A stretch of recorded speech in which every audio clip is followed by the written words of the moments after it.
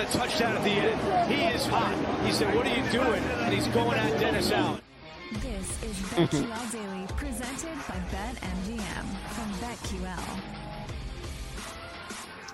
Welcome back to BetQL Daily, presented by BetMGM. Eddie Gross, Joe Ostrowski, Aaron Hawksworth here with you. And if we are leading things off with some Arthur Smith slander of sorts, then you know what that means. Our next guest is none other than Iain MacMillan, senior editor at BetSighted, and of course, a noted Falcons apologist. Iain, thank you so much for joining us. We greatly appreciate it. Let's marry the two things here with your fanaticism for the Falcons and the breaking news happening this morning that Bill Belichick is moving on from the New England Patriots. Do you want Bill Belichick to be your next head coach? Do you think that will happen? And would you be willing to bet on that possibility? Yeah, first of all, you guys just absolutely kill me with these intros every time I come on. Just, I'd love for an intro to be like, Bijan Robinson scores a 71-yard touchdown. But no, the intro I get is the Saints scoring on the last play of the season. I don't know how I feel about Bill Belichick if he comes to Atlanta, and I don't know if I'm going to bet on it. To be honest, and the reason why I don't know how I feel about it, because I don't really want to think about it, because I would have so many complicated feelings if the Falcons sign Bill Belichick that I would need to go to a therapist to figure it out. Because on one hand, he's probably the greatest coach of all time. On the other hand, his teams haven't been good the past few years. On the other hand, maybe that was because he was a GM too, where with the Falcons, he wouldn't be the GM.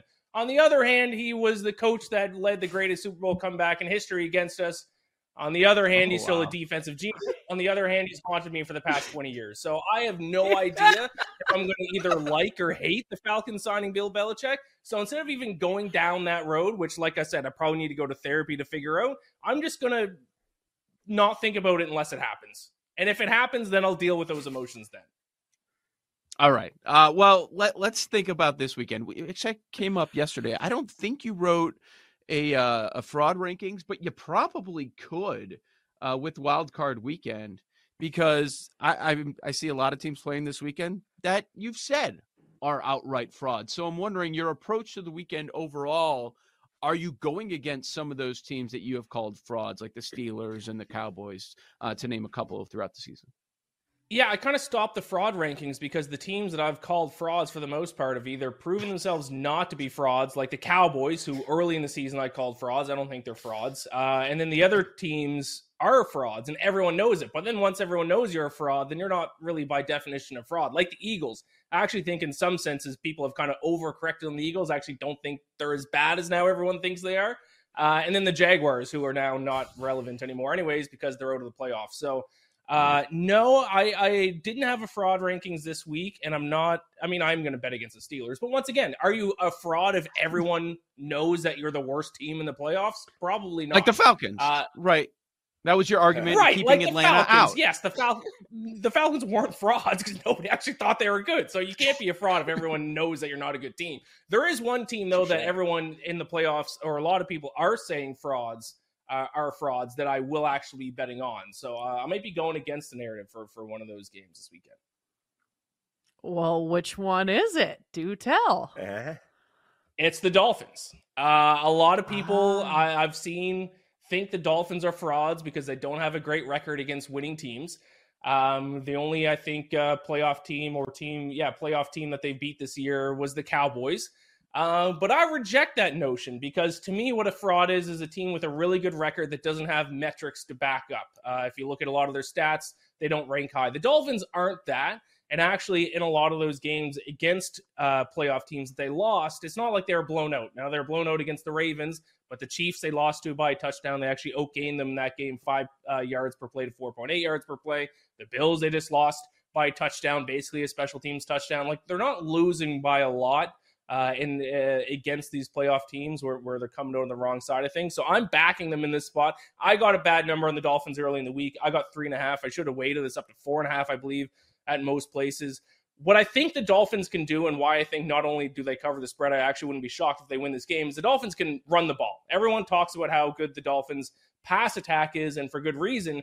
Not enough people talk about how the Dolphins lead the NFL in yards per carry at 5.1, fifth in rush EPA, fifth in rush success rate. And what is the Chiefs defense? Their one weak point is their run defense. Chiefs 24th in opponent yards per carry, 28th in opponent rush EPA, 17th in opponent rush success rate. The bad teams that beat the Chiefs this season, like the Broncos, like the Raiders, are teams that have been able to run the ball against them. So I think if the Dolphins stick to the run game, now they kind of had that issue in Germany where they got off to a bad start and then they had to play from behind and they had to kind of abandon the run game a little bit. But even that game, I'm pretty sure they averaged over 5 yards per carry against them. If they can just kind of control the game, run the football, I think it's going to be a close one against the Chiefs. I'm trying not to overthink the injuries and the weather, which I know are two of the biggest reasons why people are betting against the Dolphins. I'm going to, take a look at this, and I think styles make fights, and I think the Dolphins do kind of have a stylistic advantage in this one. So I'll take the points of the Dolphins. Wouldn't be shocked if they win outright. It is interesting when looking at that contest. The line, as you mentioned, is moving in Kansas City's direction. Currently, it's at -4.5 at BetMGM. It was at 5 at one point, but now back to 4.5. So certainly there's a lot of belief that the Chiefs will kind of right the ship, so to speak. But when it comes to two playoff games in particular, that one and then the Steelers-Bills game, we are expecting inclement weather in both. And I'm curious what your process is when it comes to snow and perhaps some gusty wind, how that could impact both games. Yeah, it's going to impact things. I mean, teams might run the ball a little bit more than they would usually, but I kind of reject the notion of it contributing into what side you're going to bet on because it's already baked into the line. Sportsbooks know what the weather is. It's not like you're just going to bet one side solely because, you're going to pull one over on the sportsbooks because they don't know that it's going to be cold and windy. So really the only thing I would do, and this is actually why, even though the weather is going to be bad, cold in the Dolphins game, teams might run the ball a little bit more in bad weather. Outside of that, I don't really take it into consideration. That might be a hot take, might be a bad take. But in my opinion, most of the time, weather's baked in the line, so why overthink it? What is your favorite side or total of the weekend outside of Miami? Miami would be my number one. The other team that I'm looking at is a team that I'm betting on just to win outright as an underdog, and that's the Rams. I think that's kind of a popular underdog pick this weekend. So it's not exactly a hot take, but I think this is a stylistic nightmare for the Lions. They have the worst defense amongst all the playoff teams. Their secondary specifically has been horrific this season. 30th in opponent yards per pass attempt, 25th in opponent dropback EPA. Now they take on arguably the hottest team in the NFL, the Rams, 7-1 in their last 8 games. The only game they lost was to the Ravens in overtime. Matt Stafford, Cooper Kupp, Puka Nacua. I'm not saying anything groundbreaking here, but I think as great of a time this is for the Lions to finally win the NFC North, to finally host a playoff game for the first time, I think, since 93. This is a nightmare matchup for them. Their old quarterback coming to town who's been quarterbacking the hottest team in the NFL. Stylistic advantage goes to the Rams when you look at their pass attack against the Lions secondary. And just how Lions would it be? As a guy who cheers for teams that just lose in the most heartbreaking fashion possible, I know that the Lions are going to lose this game because it's their old quarterback coming to town. They finally host a playoff game, and now their old quarterback that they traded away is going to come back and beat them. It's going to happen to the Lions. I empathize with Lions fans because I relate to them in a lot of ways. There's no way they win this game. Matt Stafford's going to beat the Lions in Detroit. It's going to break the hearts of Lions fans everywhere. I agree. Well, then I guess you could use that same type of narrative for the Cowboys, who are on your fraudulent list. But you said they're not frauds anymore. I would love to see the Cowboys lose and Mike McCarthy fired. It seems like you've come far on the Cowboys. If you said they're not frauds anymore, so what do you expect in this one? This line now it's 7.5. Yeah, I think the line said exactly right. 7.5 is where I would set the line for this game as well. Yeah, I was anti-Cowboys in the first 4 or 5 weeks of the season. I thought they played a lot better as the season went on.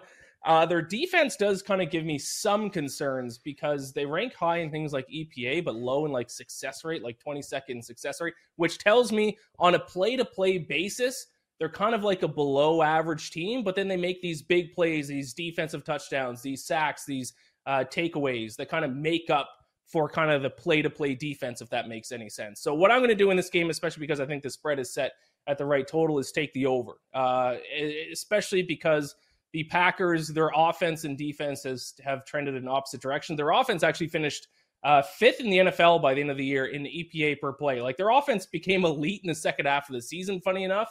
whereas their defense has trended in the complete opposite direction. Their defense became a bottom 5 defense in the second half of the season. So it is a high total, I think 50.5 right now. But I think the over is the right play. I don't think there's much of an edge on the spread. If I had to go one way, I think I'd take the 7.5 of the Packers, but I certainly wouldn't feel comfortable with it. So I think this is one we can just kind of take the over, sit back and root for some points.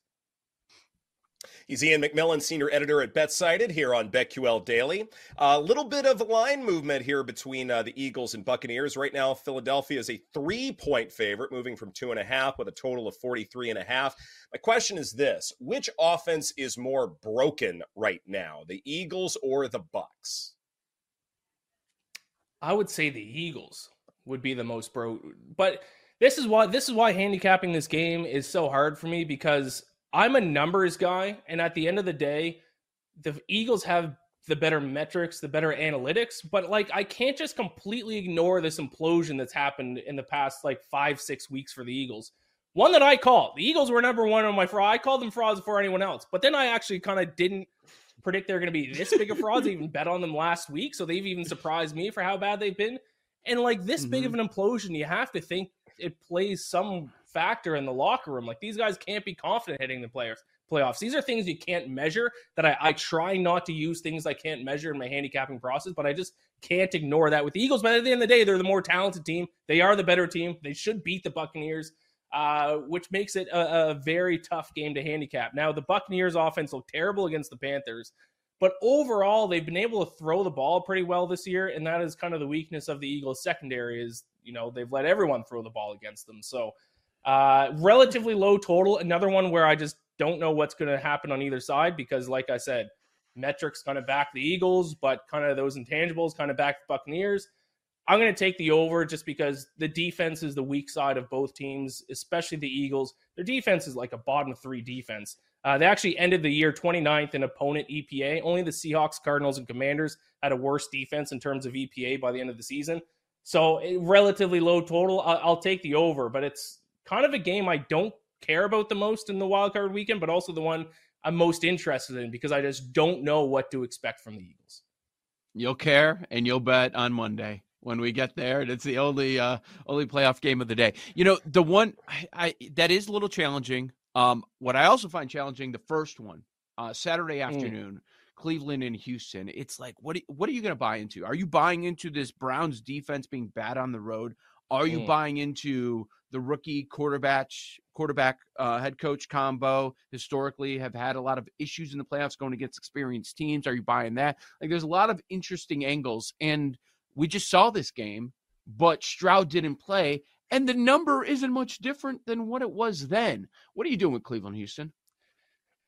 Yeah, great question. I am going to take Houston, and the narrative there, you listed the one that I'm backing, and that's how bad Cleveland has been on the road. I just can't ignore these home and away splits, because even when they did beat the Texans in Houston, it wasn't because of their defense, because their offense had a great game. So it's not like I can buy in against this defense when they didn't play great against a backup quarterback for Houston. So I'll take the points with the Texans. Net yards per play, my favorite stat to look at. It's where I start my handicapping process. It's yards gained per play on offense, subtract yards given up per play on defense. The Browns go from plus 1.1 when playing at home to minus 0.7 on the road. That's the worst road away difference in the NFL in terms of net yards per play. Their defense goes from giving up just 3.7 yards per play at home to 5.5 yards per play on the road. That opponent yards per play on the road stat is bottom 10 in the NFL. So I don't know what happens to their defense when they play on the road, but after a full season of a sample size here, we're not this isn't week 7 or week 8 where we can point to a small sample size. We have a full season of a sample size. We know how much worse they are on the road. And also one other stat that I'll give about the Browns defense, and this is just overall, this is home and away. They have the worst red zone defense in the NFL. Teams are scoring on 71.43%, scoring touchdowns on 71.43% of their red zone trips against them. Worst mark in the NFL. So there are some red flags about this Browns team, especially on the road. CJ Stroud gets to play this weekend, and I think the guy's a real deal. I mean, last week basically against the Colts was a playoff game. They had to win, and he looked pretty damn good in that game. So I'm willing to back him again in this spot. I'll take the points. I'm not brave enough to take them out right here. I think it's going to be probably a close game, but I just can't ignore those road and away splits.